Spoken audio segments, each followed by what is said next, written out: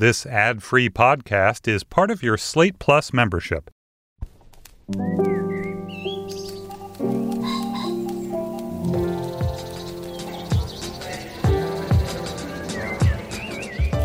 Hello, I'm Dana Stevens. Welcome to the Slate Culture Gabfest Sandman vs. Predator edition. Today is Wednesday, August 24th, and today we will be talking about The Sandman, a 10-episode Netflix series that is an adaptation of the legendary comic book series written by fantasy novelist Neil Gaiman. We'll also attempt to account for the surprise runaway success of Prey, the fifth installment in the now 35-year-old Predator franchise, which has been taking Hulu by storm and also charming the pants off of critics. We'll talk about why. And finally, who is Colleen Hoover? If you follow book talk culture on TikTok, you may know the answer. She's a wildly best-selling author working in all kinds of different pop genres. Right now, she has 3 of the 5 top books on the New York Times bestsellers list. Slate book critic Laura Miller will clue us in on the mystery of Coho, as she's known by her hordes of passionate fans. Joining me this week, in person, in studio, is Julia Turner, Deputy Managing Editor of the LA Times. Hey, Julia. Hi, Dana. So nice to see you. Yeah, it's so great to see you in the flesh, face-to-face, snacking on snacks together. I feel like that's going to bring extra energy to this week's conversation. And I wish our third conversant could be here in the room with us, too. We're talking to Laura Miller, Slate's beloved book critic. Hey, Laura. I'm so delighted to be talking to you guys, although it's hard for me to wish to be in New York in August. Confirm. Stay in Maine. We wish we could come to you in Maine. So do I. All right, now that we are all convened, on to our first topic. The revered fantasy novelist Neil Gaiman has said that in his opinion, his finest accomplishment is the DC comic book series The Sandman, which he wrote over a period of 7 years from 1989 to 1986. The series tells the story of Dream, sometimes called Morpheus, a being who is the personification of the human capacity to create dream worlds. We can discuss exactly what he is personifying, but he seems to be essentially an allegorical figure of dreaming itself. He's got great hair, whatever he is. Yeah, think New Romantics 80s bands. Dream siblings, if you want to get a sense of his allegorical world, include Destiny, Death, Desire, and Delirium. And over the course of the comic's epic storyline, it ran to 75 issues, Dream will battle Lucifer in hell and attempt to reclaim the magical tools stolen from him by a series of mortal foes. The Sandman has been adapted numerous times, but never before with Neil Gaiman's involvement and never before to his satisfaction. Now, a 10-episode Netflix series has dropped that adapts at least a part of this massive comic series. Let's listen to a clip from relatively early in the show. What you will hear here is Dream, the character played by Tom Sturridge, speaking with a character named Lucienne, played by Vivian Akiumpong. At this moment, Dream is returning to his magical realm after having been kidnapped for over 100 years by a British magus and a would-be thief of his secrets. My lord, you are the dreaming. The dreaming is you. With you gone as long as you were, the realm began to decay and crumble. And the residents? The palace staff? I'm afraid most have gone. Gone. Some went looking for you. And the others? They thought perhaps you'd grown weary of your duties. And... What? Abandoned them? Had they so little faith in me? Laura, I'm going to start with you because you were the one who wanted us to talk about The Sandman. You're a huge fan of the original comic series. I definitely want you to talk about that and the history of its adaptation. And then tell us what you think of this new adaptation. Get us started. Okay, so this comic book series was incredibly groundbreaking. There had been adult comics before Sandman, but they were more of a kind of an underground counterculture thing. And this was like the sort of lead product of a imprint of DC Comics called Vertigo. And it had a look and a feel and a type of story that was very different from their other comics, in part because there was more violence and sex and disturbing content, but also because it had this sort of dense, arty quality. It brought all kinds of people who had been maybe less interested in the form into, being interested in it, being fans. And it earned Gaiman a huge fan base that helped him launch his career now primarily as a novelist. But it was difficult to adapt because it was a kind of a tableau-based storytelling format. There were different artists, many of them with really striking, stylish, original images that they produced.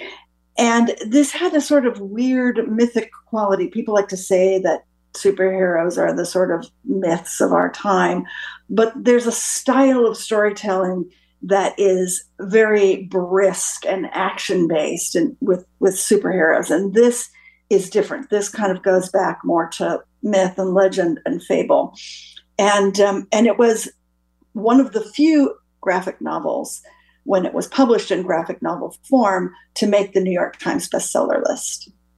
All right, that establishes how unusual the comic was in the first place. Why do you think there has been so much to do about the difficulty of adapting it over the years? I mean, given that comic books are now one of our major sources of material for all of pop culture, what is it about this one that made it so unadaptable? Do you think it is just the abstract nature of the ideas that it deals in?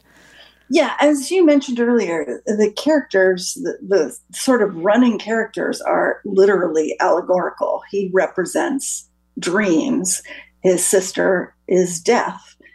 He's got another relative, a sibling of indeterminate gender, who represents desire. So they are both characters, and they also embody a kind of a bigger idea or a force, let's say, in living things. And not just humans, but living things in general. And that quality, and also the fact that as a central character, he represents something eternal. This group of siblings are called the Endless. They don't end, unlike other gods and spirits. And so they're not characters that are necessarily really easy to engage with. And the way to make it work, which I think this series might be moving towards if they get more episodes, is a sort of almost like a Twilight Zone sort of thing. But this would be like Twilight Zone if the Rod Serling character actually had his own storyline, even if it wasn't super eventful. And so they preside over the affairs of different mortals and have interactions with them.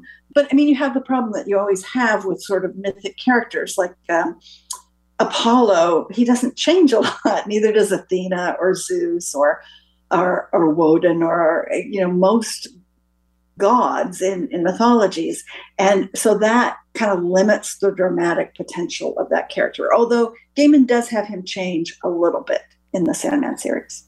Yeah, the Twilight Zone comparison is interesting also because, at least as I've experienced it so far, and I've seen now 6 out of the 10 episodes, this Netflix series seems to be, it has at least one bottle episode, and it seems in general to be creating a self-standing story with each episode visiting a different world that sometimes has nothing to do with the world of the previous episode. Julia, I'm going to jump to you and ask you, first, do you have any background with this material at all? And secondly, how did the Netflix series strike you? It's interesting that the actor who plays the Magus who traps Dream in the first episode is Charles Dance, the actor who played the nefarious Tywin Lannister in Game of Thrones, because I spent my time watching this series thinking about the success of that adaptation of a very popular book series and feeling just kind of utterly held at arm's length by this one. It's beautiful. It's intriguing. It feels like, wow, yes, that book has been on my list of books to read for a decade and it remains there and maybe punched up a couple notches. Like, okay, these are really interesting ideas that are being explored, etc. But it's really just unclear who you're supposed to latch on to as a character or human or entry point or persona in this opening set of episodes. And, obviously I don't know that the Game of Thrones comparison is that useful. That's like not my favorite show. I don't think that show is the best show in the world. But in terms of being very comfortable pulling you into a deeply realized world through the entry point of very, very specific humans who are compelling and pleasurable to spend time with. This felt more like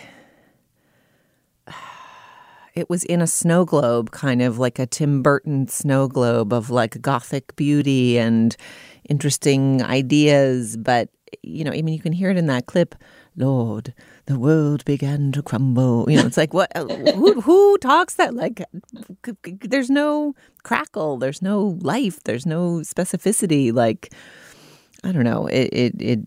I do think Tom Sturridge, as Morpheus begins to seem vulnerable or concerned or like not quite sure how he should carry himself in his new powerless self, and you know, it begins to take some life.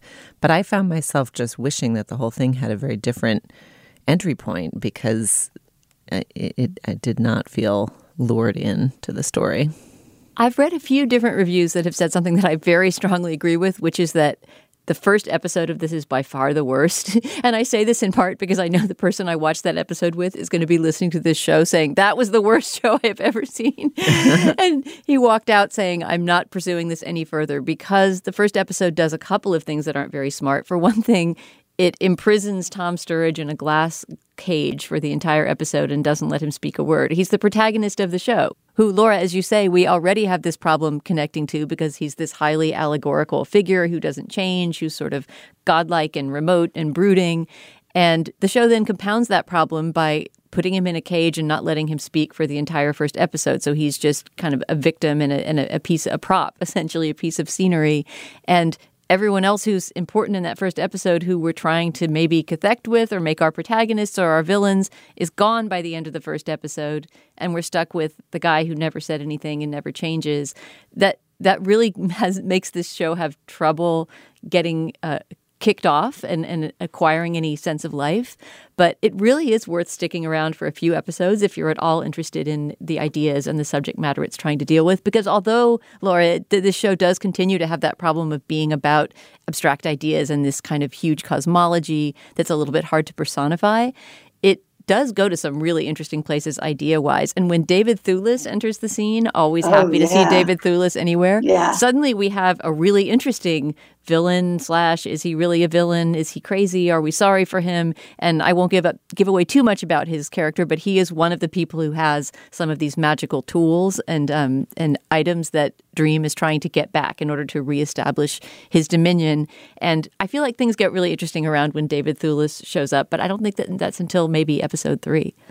So you do get more human characters that you can latch onto towards the end. I think the problem with that opener, which is less of a problem with the comic book, because you're mostly just curious what's going on in the comic book and racing through the pages to sort of find out what's going on in the world and who this guy is that you're not attached to Dream and his kingdom and all of the characters who depend on him and the world that they call the dreaming, which is a little bit like the sort of Aboriginal idea of a whole separate reality, which is the dreaming space. You're not attached to that because you start the narrative when it's lost. And so you're not like, oh, I can't wait till he gets back. I can't wait till he gets back. You're still just thinking, who is this guy? Right. What is the dreaming? Why does it matter? I mean, there's sort of just a stakes problem of like, oh, dear Lord, your skull crumbled and everyone turned away from you. But like, why did it matter? That isn't it just imaginary? Yeah. And in addition to that, there was a real bird fail, or possibly just my ignorance of European birding showing. But there's some kind of like pied crow situation bird that plays a role in this episode that's referred to as a raven. And I don't think there are ravens with big white patches. It looked more like a pied crow or a magpie. Correct me if I'm wrong, please, Bird Culture Fest, Dorati. But I was just like, can we get no respect? That's not a fucking raven either. Perhaps it's a raven I'm unaware of. I did some light raven Googling and was unable to find a raven that resembled the bird that features prominently and is referred to as a raven in this episode. Wait till you meet the one voiced by Patton Oswalt. I think that's really outside the ornithological canon. I saw that one, and that one looks like a raven, and I will accept its ravenhood. And it also looks different than the other raven. I would urge people to continue watching this if they're at all intrigued by it, because it took the comic a little while to catch its rhythm and its purpose. It sort of started out as more of a horror comic, and then it became much more of this kind of mythical fantasy series. And I'm like a lot of fans of it. I'm very excited about the Midsummer Night Dream themed episode if they end up making it, which is about how a kind of court of fairies gets involved with these traveling Shakespearean players, and it's very funny and charming and delightful in the comics. So I would say persist if it at all appeals to you, but I can understand why it might not, although it does have many legions of fans. All right. Well, you can decide for yourself by viewing all 10 episodes of The Sandman, which are currently available on Netflix. And when you have, please write us and tell us what you thought at culturefest@slate.com. All right. Moving on. All right. We have a few items of business to talk about. Julia, what have we got? The only thing on our list for today is to talk about our Slate Plus segment. We had a question from listener Emma, who wanted to know, if you were able to bring two celebrities from very disparate fields into conversation, who would they be and how would you prompt their dialogue? In her email, Emma points to an example where The Guardian arranged a conversation between Brian Cox, the actor, and Brian Cox, the particle physicist. So she says we get bonus points if the two people share the same name. That is a high degree of difficulty.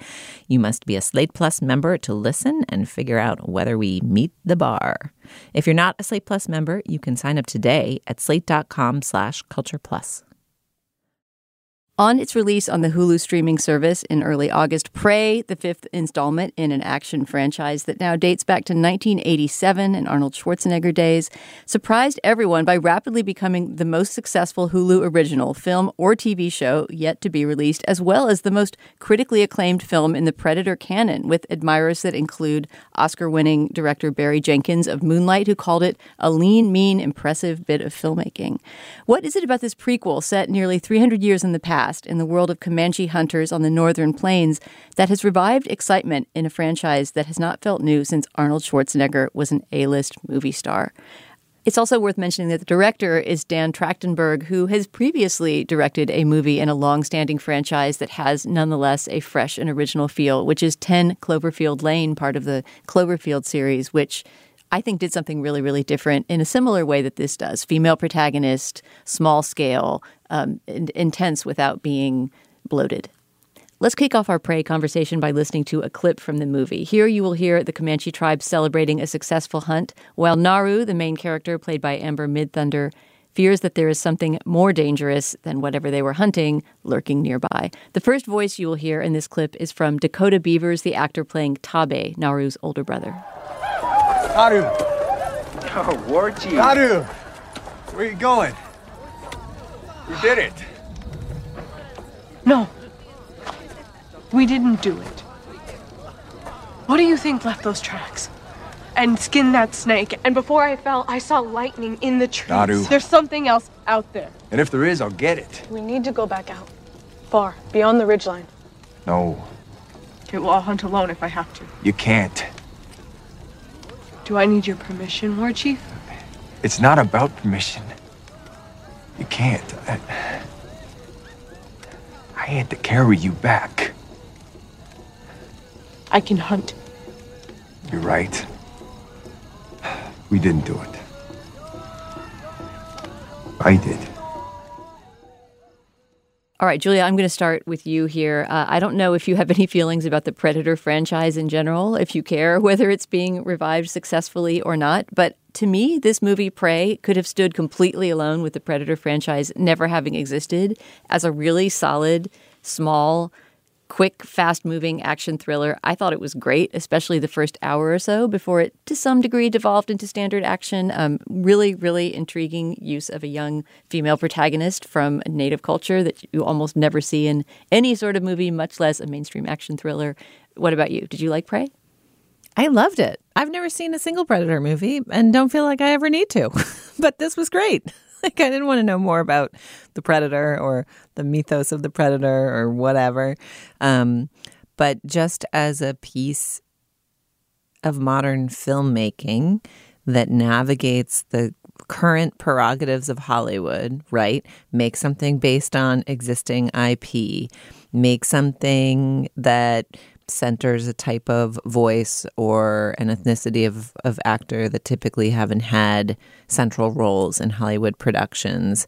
Make something interesting. Make something attractive to modern film goers. Make something that uses current filmmaking technology in service of beauty and story, as opposed to like gray pixelated muck, which is like so much of what that technology is often used towards.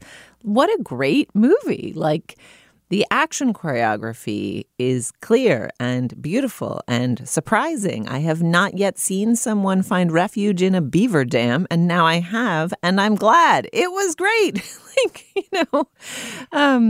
The sort of, there's a series of kind of food chain type animal attacks that I think are meant to allegorize the predator-prey, dyad in life and in the world as we think about this new alien predator. And they're kind of beautifully done. And then there's all these scenes where an invisible creature, the predator, is chasing or fighting things. And those are striking. I mean, I really liked this movie, and I don't like this kind of movie, so much so that I've never been moved to click up or attend any kind of Predator movie before. So, yeah, I loved it. I mean, I also find it surprising and heartening that seems like it's a hit. I mean, these streaming numbers are always a little fuzzy, gauzy, zhuzhy, like, what are the other Hulu originals that you're comparing it to? Like, okay, it was more popular than The Handmaid's Tale. All right. But still, I would be concerned that this is like a Predator installment that film critics love, but that, the fanboys who don't always like it when revered franchises are reinvented with, women protagonists, for example, seem to have liked it too. And it seems to have found an audience. Like, I don't know, it feels like a minor summer culture miracle. Yeah, I have to say I did not expect in my notes to a movie in the Predator franchise to be putting such references as Terrence Malick's The New World, another movie about, the colliding of indigenous culture and European culture, or Chloe Zhao's film, Songs My Brothers Taught Me, which takes place on a reservation and it uses nature, I think, in a somewhat similar way to this movie, a lot of pictorial beauty. I did not expect those to be my references for Prey, but I was really, really happy to be making those notes. Laura, what about you? Did you also fall for this movie like we did? I did like it a lot. I actually also saw the original Predator when it came out and enjoyed that very much, although I haven't felt the need to revisit it. So it's more the kind of movie that I would see, but then I didn't. I might have seen one or two of the sequels. I have to admit, I have never delved into the Predator versus Alien series, which seemed a little bit, a little bit much. I didn't really want those two storylines to collide. I like that this was tight, that it was beautifully photographed. The cinematography is incredible. The use, as Dana said, of the natural settings and the way that it's sort of centered in the Native American life, so that first we see the intrusion of the predator into the sort of safe continuity of the world that Nauru lives in. And then later, these French trappers come. And by that point, we're fully invested in Nauru and her, quest to prove that she's a good hunter. And then eventually her quest to eliminate the predator, which she correctly perceives as a huge threat to her people. And how alien the Europeans are made to seem, how grotesque and incomprehensible and alien they are, which I thought was a great, not overdone accomplishment of the movie to try to invest viewers in a different point of view. I was a little bit not so keen on the whole, here's a story of a girl who wants to do a man's job, because it's actually overly common in historical fiction, but I realize it's probably not so common in action movies, and I shouldn't be like rolling my eyes at it. Yeah, I wondered about that as I was watching, because it is a familiar trope in the kind of YA universe, right? She is in some sense the Katniss Everdeen of the Comanche tribe. She's Jo. I mean, none of the, there is no female protagonist of historical fiction or even just historical work that is not on some level like a tomboy who chafes against the strictures of her gender situation. Right, or a Joan of Arc kind of figure, right? This teen girl who is the only one who sees the danger and is the only one able to lead the army, which has, I think, led some to argue that she's something of a Mary Sue character, because she manages to get out of situations that seem logically like a single human should not be able to get out of. But that seems like it must also be true of Schwarzenegger in the original and all of the Danny Glover, all the various Predator fighters who came after, right? I mean, that is just what a hero of an action franchise does. There's a slight thing here where they establish with a lot of clarity that she's like still developing her huntress skills, and really has to work up the confidence to be a good hunter. But then about 2/3 of the way through the film, she starts fighting people, and she's just like a ninja fighter from the jump. It's like her fighting skills far surpass her hunting skills. And you're like, oh, they never showed us that. Like, oh, okay, I guess. You do have to kind of take that with a grain of salt, I think. She's mostly fighting men that she's really mad at, so maybe it's just her motivation is so much stronger at that point. It's just great that it's so short, too. That it's not this bloated thing full of a lot of mythology and backstories about the predators and a lot of ridiculous information that you don't care about. It's just a very clear storyline. Yeah, I did admire how stripped down the story was. It's just about 90 minutes running time. There's no subplot, as you mentioned, right? There's not really a lot of world building at the beginning. We're just plunged right into the life of this Comanche tribe. And something that really struck me, especially in the first hour or so of the film, is the use of silence. I mean, you really don't often see an action movie that has any scenes that aren't heavily scored with exciting music and, packed with expository dialogue. And the idea that we would just watch people living their lives and build the world that way seemed really refreshing.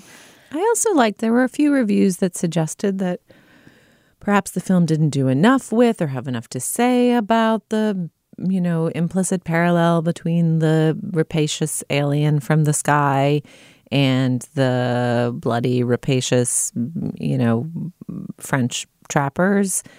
And I would just argue the exact opposite. I don't think there needed to be an explanatory or expository scene or a bunch of finger wagging. And even though the trappers are presented as kind of brutal and cruel and, aliens in their own right, they're also a varied group with differing humanities, and it's not too broad a brush, and the parallel is nicely framed and planted for the audience to absorb and make of what they will in a way that seemed smart and potent rather than underbaked. Yeah, it's not like you have to go out of your way to make the Predator look like a bad colonizing force. He's a giant, invisible, xenomorph lizard man. And just the idea of juxtaposing a historical epic that we don't usually see in science fiction movies with a familiar science fiction villain was in itself fun. And I saw it lead to a lot of speculation on social media about other historical periods that you could transplant the Predator into and what you could do with that. I'm ready. I'm ready for that series. If that's where IP will take us, I'm happy.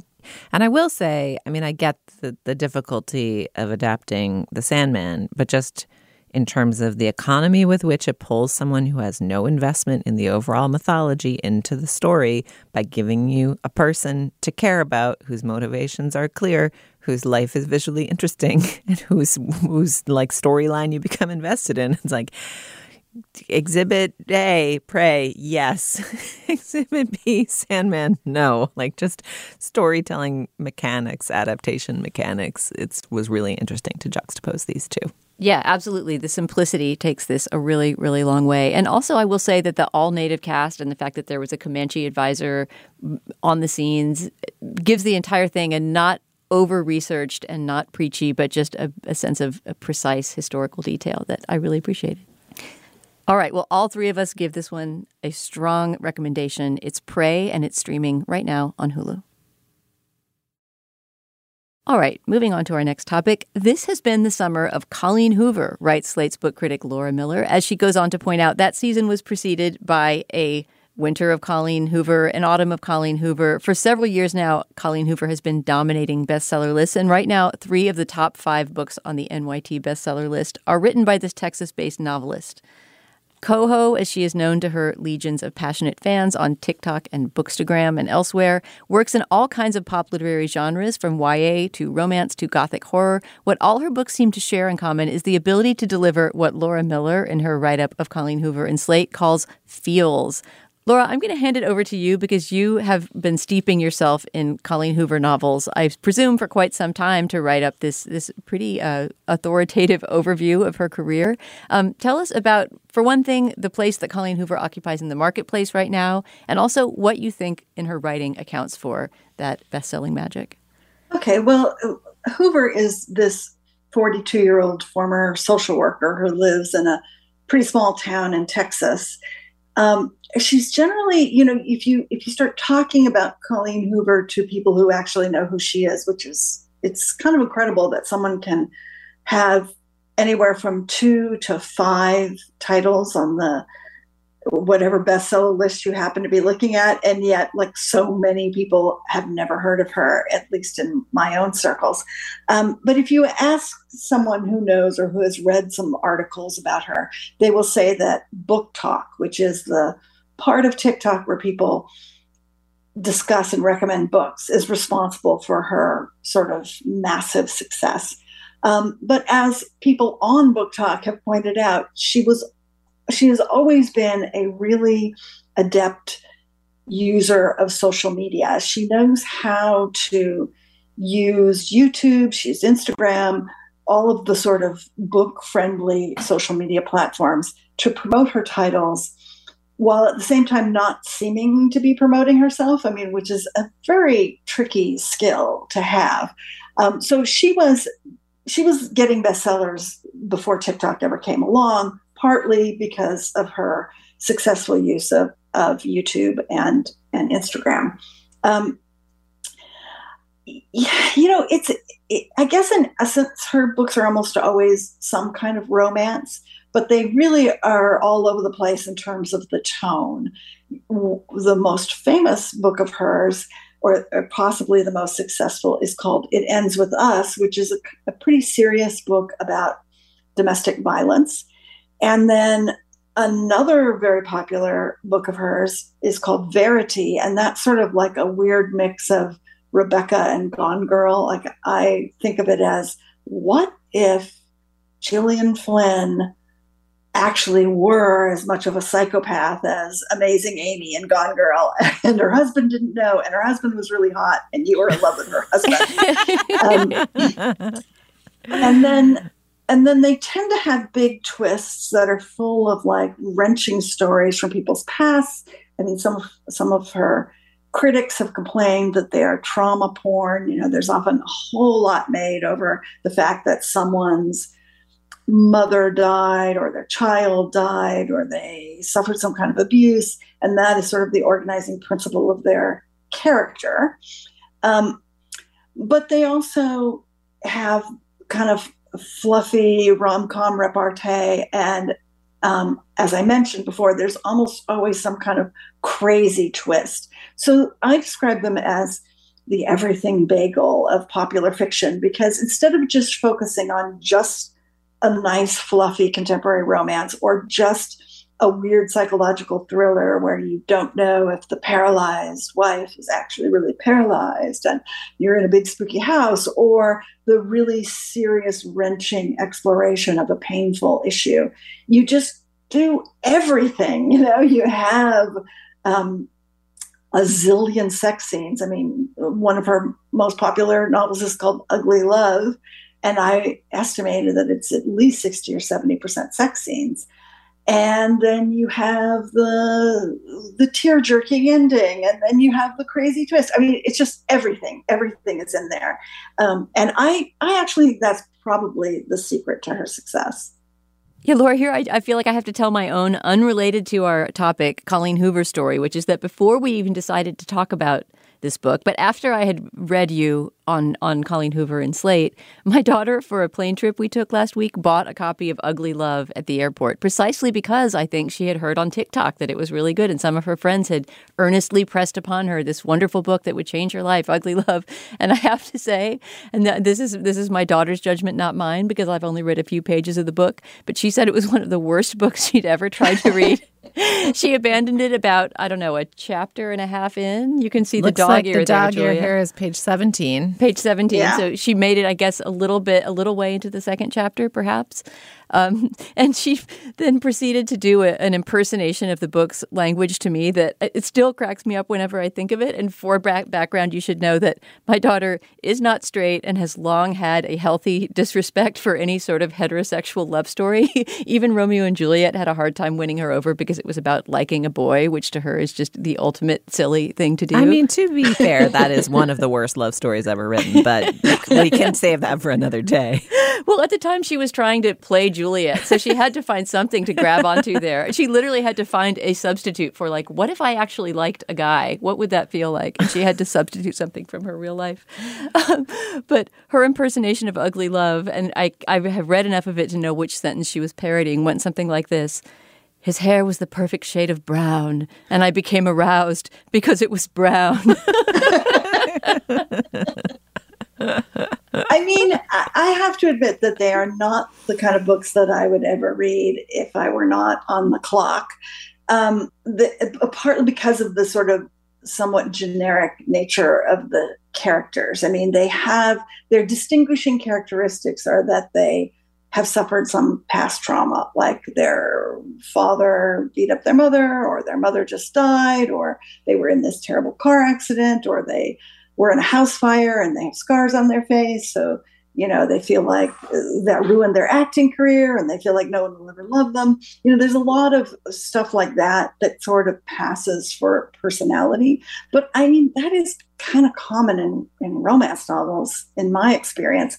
So it's not, I totally understand your daughter's exasperation with this. I think you have to go in really understanding the romance genre and being invested in its tropes and storylines. And one of the things I found looking at book talk videos is that there are lots of fans out there who say, okay, so this is a friends to enemy trope, or this is a insta-love trope, or this, like they have names for all of the formulas in the genre, and will dispense those at the top so that that if you like friends or enemies to lovers or whatever, whatever the construct is, brother's best friend, romance, like that's a trope.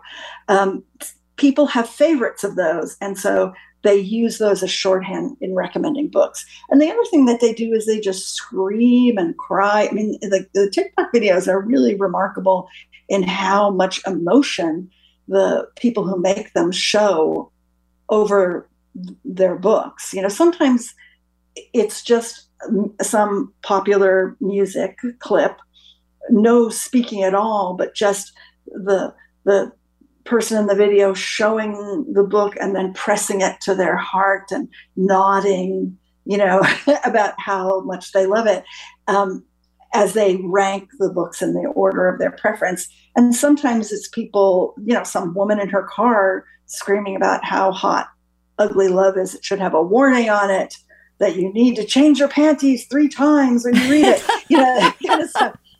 They're so unlike your typical book recommendation because they're so, just about emotion. And I found that really fascinating. Although there are also lots of people on TikTok who are complaining about Colleen Hoover, much as your daughter did. I mean, I have not read a Coho book yet. Upon reading a little bit past where Dana's daughter abandoned the book, find such sentences as, when the protagonist meets the hot girl. I instantly become aware of my legs and their inability to stand. My mouth forgets how to speak. My arms forget how to reach out to introduce the person they're attached to. My heart forgets to wait and get to know a girl before it starts to claw its way out of my chest to get to her. So a lot going on there. I mean, the thing that I would ask you about this, there are many times that I have read a book simply because it's the number one to see what the fuss is about. And I think sometimes these books do not demonstrate what fine literary critics such as yourself or people who think themselves fans of good writing, such as myself, desire in a modern novel. But I think about the Da Vinci Code or Angels and Demons or the Twilight series, which this seems closer to in some ways. Like there is an ability to conjure arresting plot and heart-turning emotional drama that is, I don't know, maybe cheap or tawdry, but also maybe just undervalued by practitioners of quote-unquote literary fiction. I think there sometimes is a bit of a big collective sigh and head scratch by a certain set of the book world when writing like this becomes ascendant and dominant, and that's obviously happened lots of times. But there is, to as you pointed out, you can't just be a master of marketing and have dozens of books that are climbing the bestseller list. You actually have to be producing something that people can respond to in this intense way. So I'm curious how you'd situate this, possibly a literary success in the grand history of extremely popular books that are not very well written or quote unquote not very well written, despite their ability to conjure these effects in readers. Well, I don't think that this book is any worse than many very popular books that don't have a particularly, they're fast moving.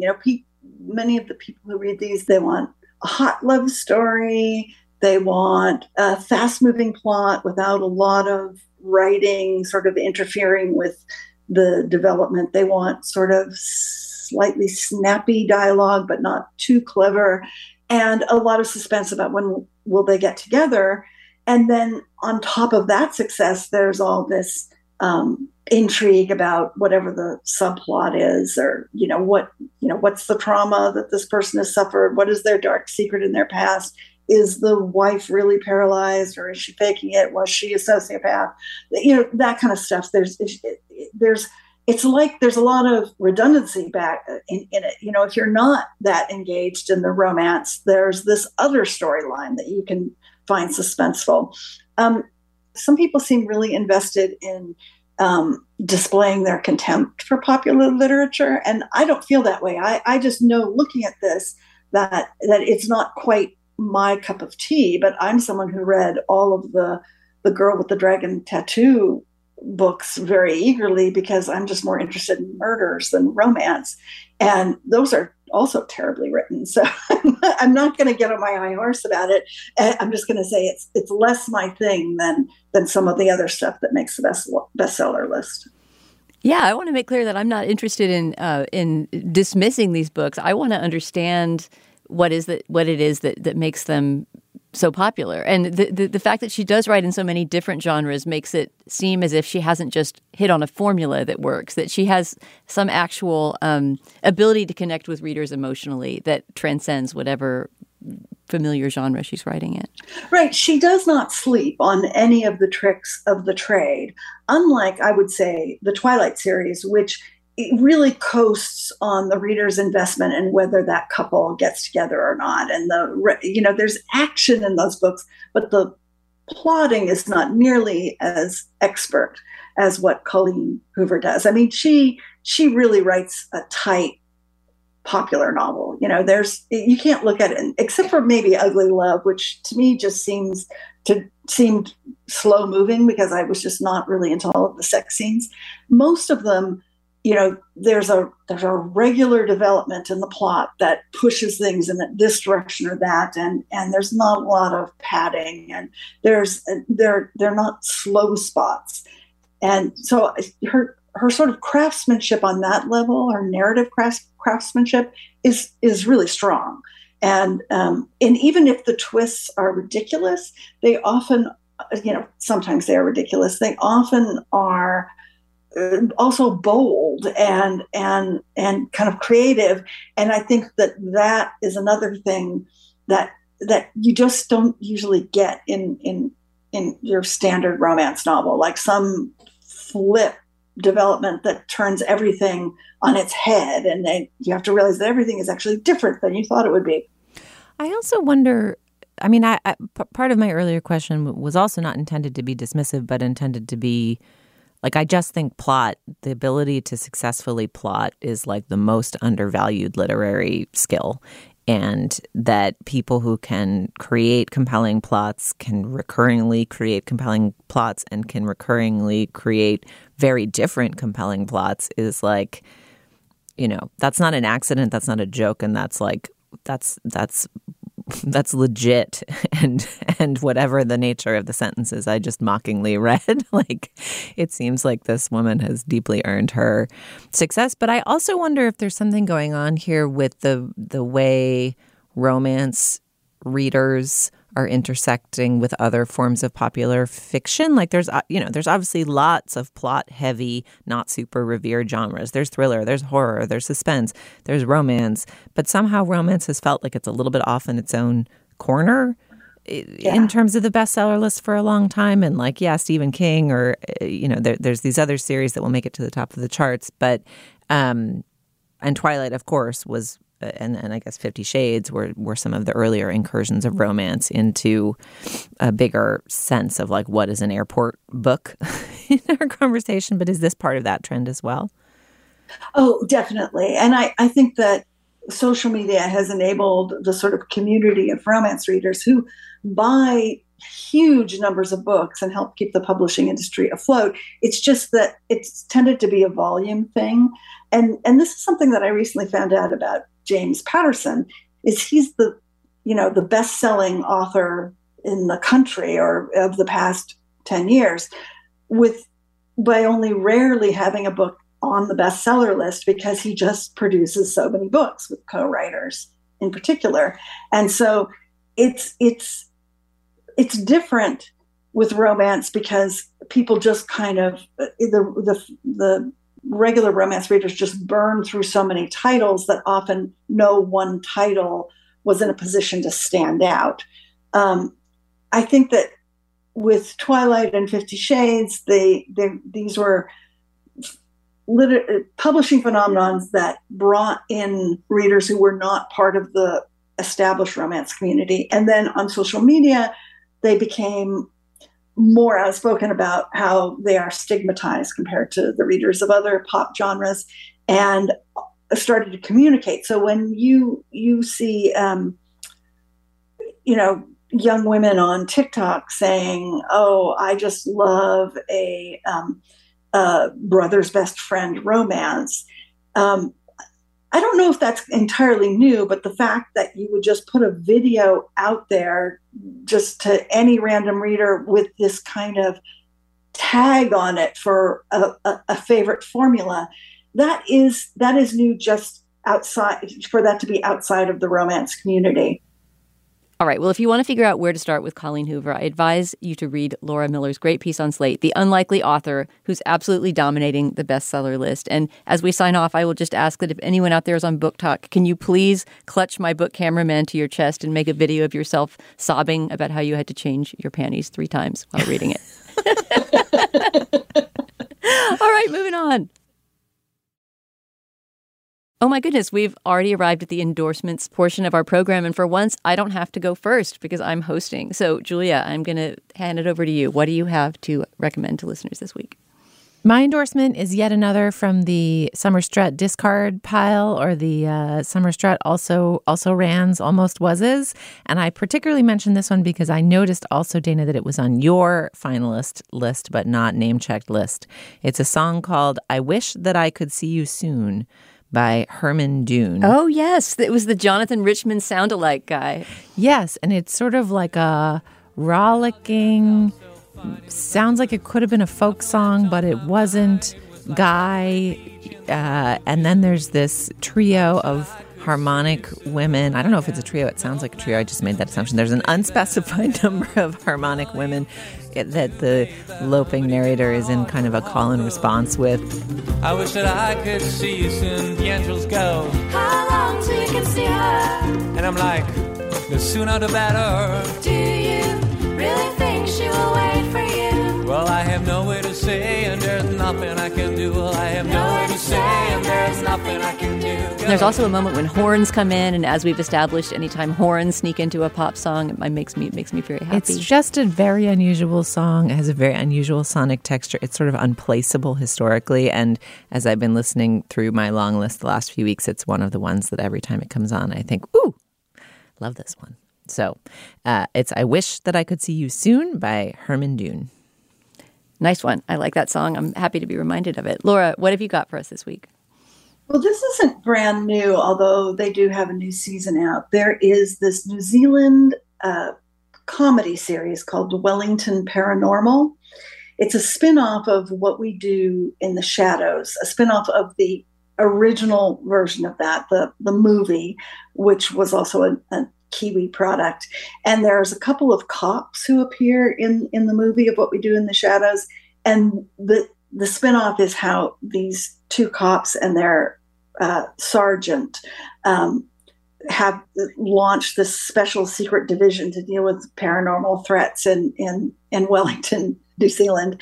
And it is so hilarious and deadpan, and they confront all of these sort of ridiculous monster of the week type things like X-Files, but one of the cops is an idiot, and then one of the cops is this complete by the books person, and it's a mockumentary. So she's constantly addressing the camera saying, "Well, we've talked to the bird woman and we've convinced her that it's not safe for her to do this. We're just going to make sure that everybody gets out of." She has the most ridiculous deadpan, officially used way of talking about these crazy things that happen. And the most recent episode, which I completely loved, is called The Coolining. And it's about how they find a leather jacket that whenever someone puts it on, it instantly makes them really cool. And and because it's possessed by a guy who was like a breakdancing champion or something. I know at one point one of them is breakdancing on the top of the police station until the roof falls in, and another one steals a motorcycle, and they just behave in these completely absurd ways. And at a certain point, they also meet a pair of possessed pants in a thrift store. And I feel like it's a citation of my favorite Dr. Seuss story, which is about the pale green pants with nobody inside them. Very expressive pants floating in the air. I just laugh hysterically at this thing every time I watch it. You can see it on HBO Max, but I think it's also being televised on one of the sort of lower level cable stations like the CW or something like that. And I can't recommend it more highly. Every joke is funnier when it is told in a New Zealand accent. Wellington Paranormal. I just wrote it down. It sounds a little bit like Flight of the Conchords vibes, which is an old love of mine. So exactly, I will certainly check it out. Yeah, you'll love it then. All right, well, I'm going to go full Julia and do a food endorsement this week. I feel like you're the queen of the food endorsements. And this is actually a very Julia-pleasing food endorsement because it involves thyme, an herb that we have bonded over before. Nothing like fresh thyme, and I think you have an abundance of it in your home garden. Multiple varieties of fresh thyme, Dana. All right, well, here is something new to do with it besides the thyme recipes I've already imparted to you. It is thyme pistachio pesto, which is something I came across on a cooking blog called Off Script Recipes, where I gathered that what this person does, this blogger, is adapt existing famous recipes and add fun things to them, because this is an adaptation of Samin Nosrat's buttermilk chicken, right? Classic recipe that people have been making like mad since she publicized it in her book and show Salt, Fat, Acid, Heat.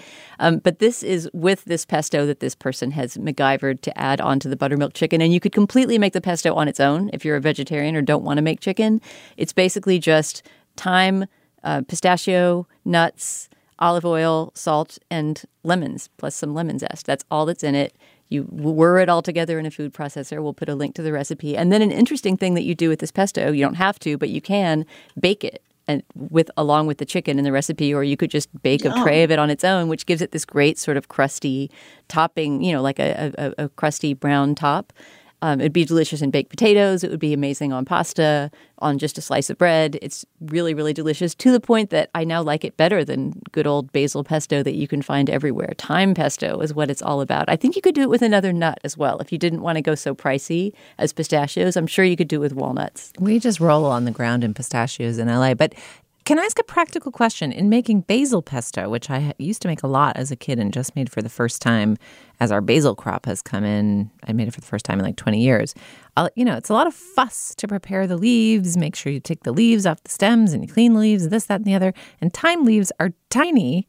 Is it fussy? I know you can kind of strip the thyme leaves off the stem. Yeah. Are you putting the stem? Are you putting the stem? Yeah. Like the notion of having enough thyme leaves to get the kind of juicy paste, like at least the basil leaves, to like separate 50 basil leaves, it takes whatever amount of time, but they're like nice, big, succulent leaves. Like 50 thyme leaves is like a little thimbleful. Like how do you process the thyme? I guess the answer is that you put some of the stems in as well. It doesn't seem arduous when you're doing it. If you get a big pair of kitchen scissors and a handful of thyme and sort of snip at it until the woody parts are all that's left in your hand, then you can include some of the stems in there too. You don't want to put the sticks part in. That's really the bottom of the stem. But the little tender stems can make it in there. I find this very easy to make. I mean, you throw this stuff in a blender. It's ready within 15 minutes. If you don't do the baking part, you can just throw it on pasta right then. Anyway, it's summery. It's delicious. It's thyme pesto. We'll put a link for it on our show page this week, along with links to Julia and Laura's recommendations as well.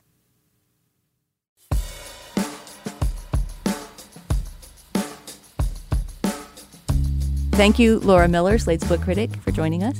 Oh, it's been a delight. And Julia, thanks to you as always. Especially nice having you in the room. So fun to be here. You'll find links to some of the things we talked about today on our show page, slate.com/culturefest. You can also write us anytime at culturefest@slate.com. Our Twitter feed is @slatecultfest.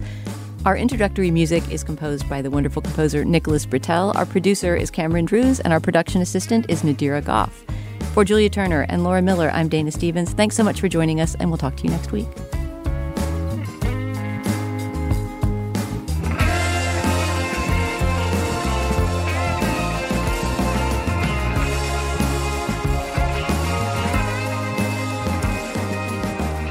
Hello and welcome to the Slat Plus segment of the Slate Culture Gabfest. Today we have an intriguing question from listener Emma Firestone.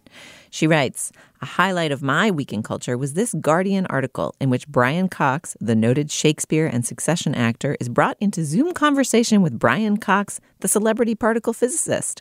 I found both the conceit and the conversation totally delightful. My proposed Slate Plus topic is, if you were able to bring two celebrities from very disparate fields into conversation, as the Guardian has done here, who would they be and how would you prompt their dialogue? It isn't necessary for them to share a name, but bonus points. For instance, I would really love to introduce David Mitchell to David Mitchell.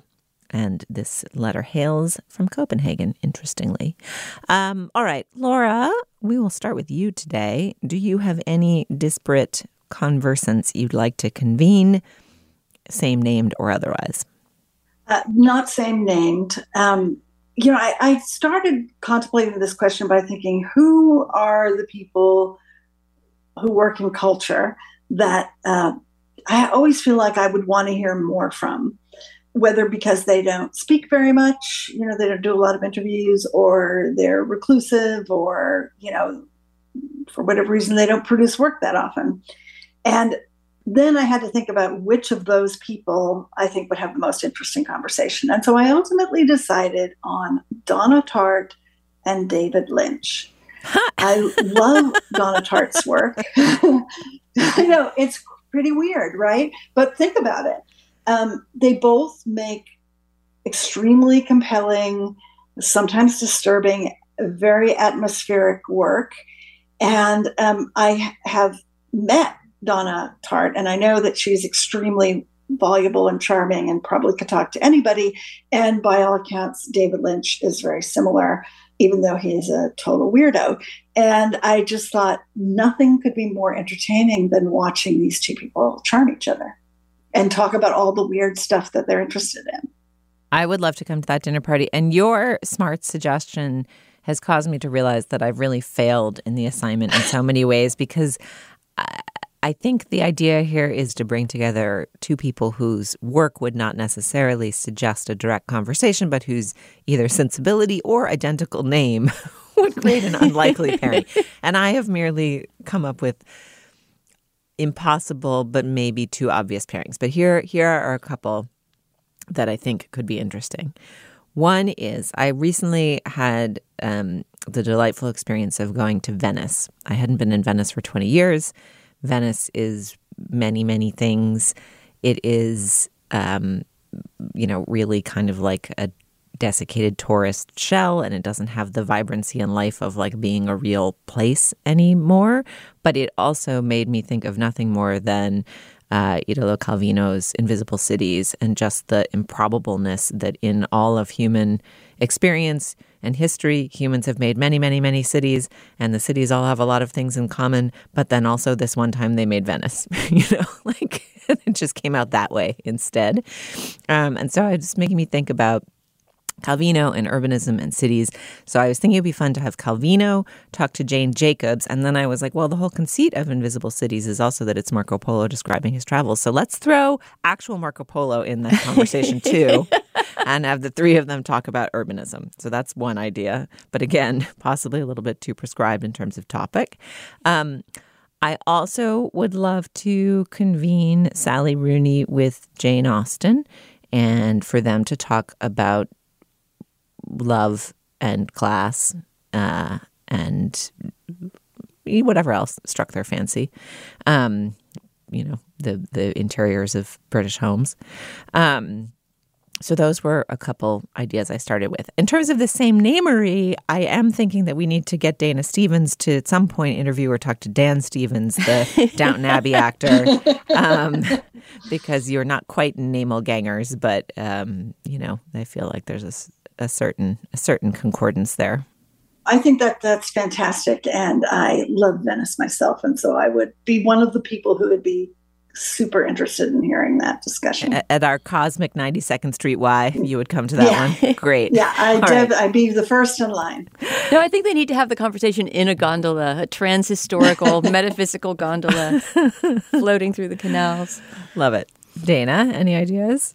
I mean, the two names thing really threw me, and I spent so long trying to figure out. I mean, this person really set the bar high. It wasn't even just the same first name; they had to have identical first and last names. I realized they weren't holding us to that stricture, but I was so thrown by being that impressed with the feat of them coming up with two groups of identical namers that I floundered. I know that one person I would love to hear in conversation with anyone, and part of the criteria I brought was who likes to talk. Right, like when you talked about David Lynch talking to Donna Tartt, Laura, as fascinating as those two minds would be melded together in a conversation, I can imagine David Lynch being not very forthcoming and just sitting there saying one or two cryptic things.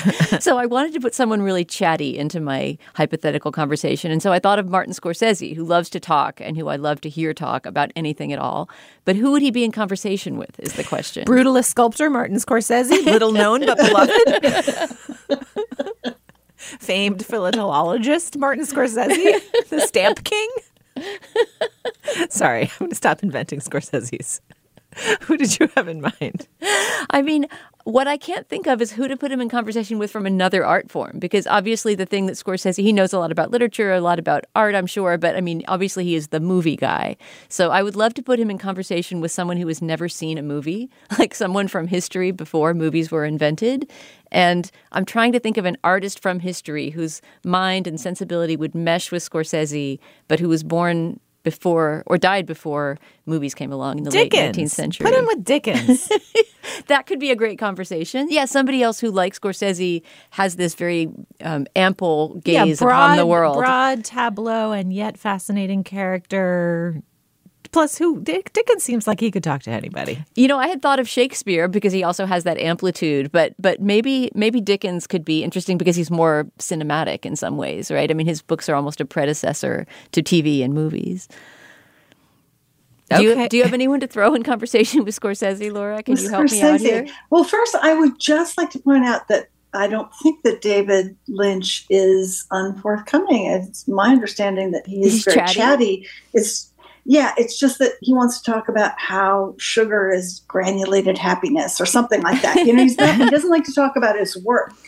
but he likes to talk about, the weather or little art projects that he's doing. Martin Scorsese.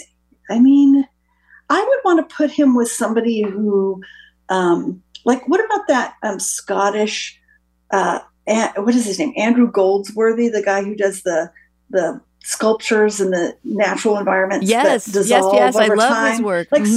Like somebody who does something totally different that's sort of quiet.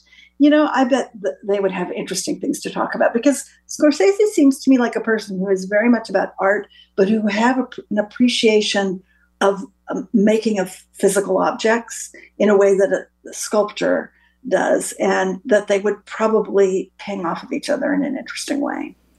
Oh, I like that idea. Oh, I'm just looking at, there's a great documentary about Goldsworthy. Referring to David Lynch and the weather, I assume you're referring to the fact that he does the weather report for KCRW. He does the weather reports. Are you aware of this, Dana? No. Yes. It's unclear whether it's shtick, passion, or day job, but he does a daily weather report in Southern California. Well, I stand corrected. He loves to talk about the weather, and I would happily talk about it with him. He has this amazing video where he demonstrates how to cook broccoli that is just so delightful. And he's so excited about it. And I just think the two of them together would be fantastic. So maybe he should talk to Marty as well. They're both filmmakers, but they could talk about something completely unrelated to film the entire time. And I just feel the need to mention, Laura, because you brought up Andy Goldsworthy, that there's a great documentary about him. I mean, really one of my favorite documentaries about an individual artist that I've seen. It's called Rivers and Tides. And I'm just looking up and seeing that you can watch it on Amazon Prime right now. I love that idea. I will also say that I recently had occasion to interview Mike Schur, the creator of The Good Place, about his newish book, How to Be Perfect, which is sort of like a pop survey of the history of ethics, or the philosophy of ethics, essentially. And it's an offshoot of the work he did on The Good Place, learning about philosophy and the philosophy of ethics. And it would be fun to, at this cosmic 92nd Street Y shimmering gondola in the sky, convene Mike Schur with Aristotle and Kant and the various other thinkers and cultures that he pulls into this book, and get them all to have a screening of a few episodes of The Good Place and discuss ethics together. So that's another. This is just going to be a hot ticket. The Cosmic Y. All right. Well, we will invite Dream, Destiny, Despair, and their various fashionable haircuts to our Cosmic Y as well. Thank you so much, Slate Plus listeners, for listening to this bonus segment of our show, for supporting Slate and its work. And we will talk to you all next week.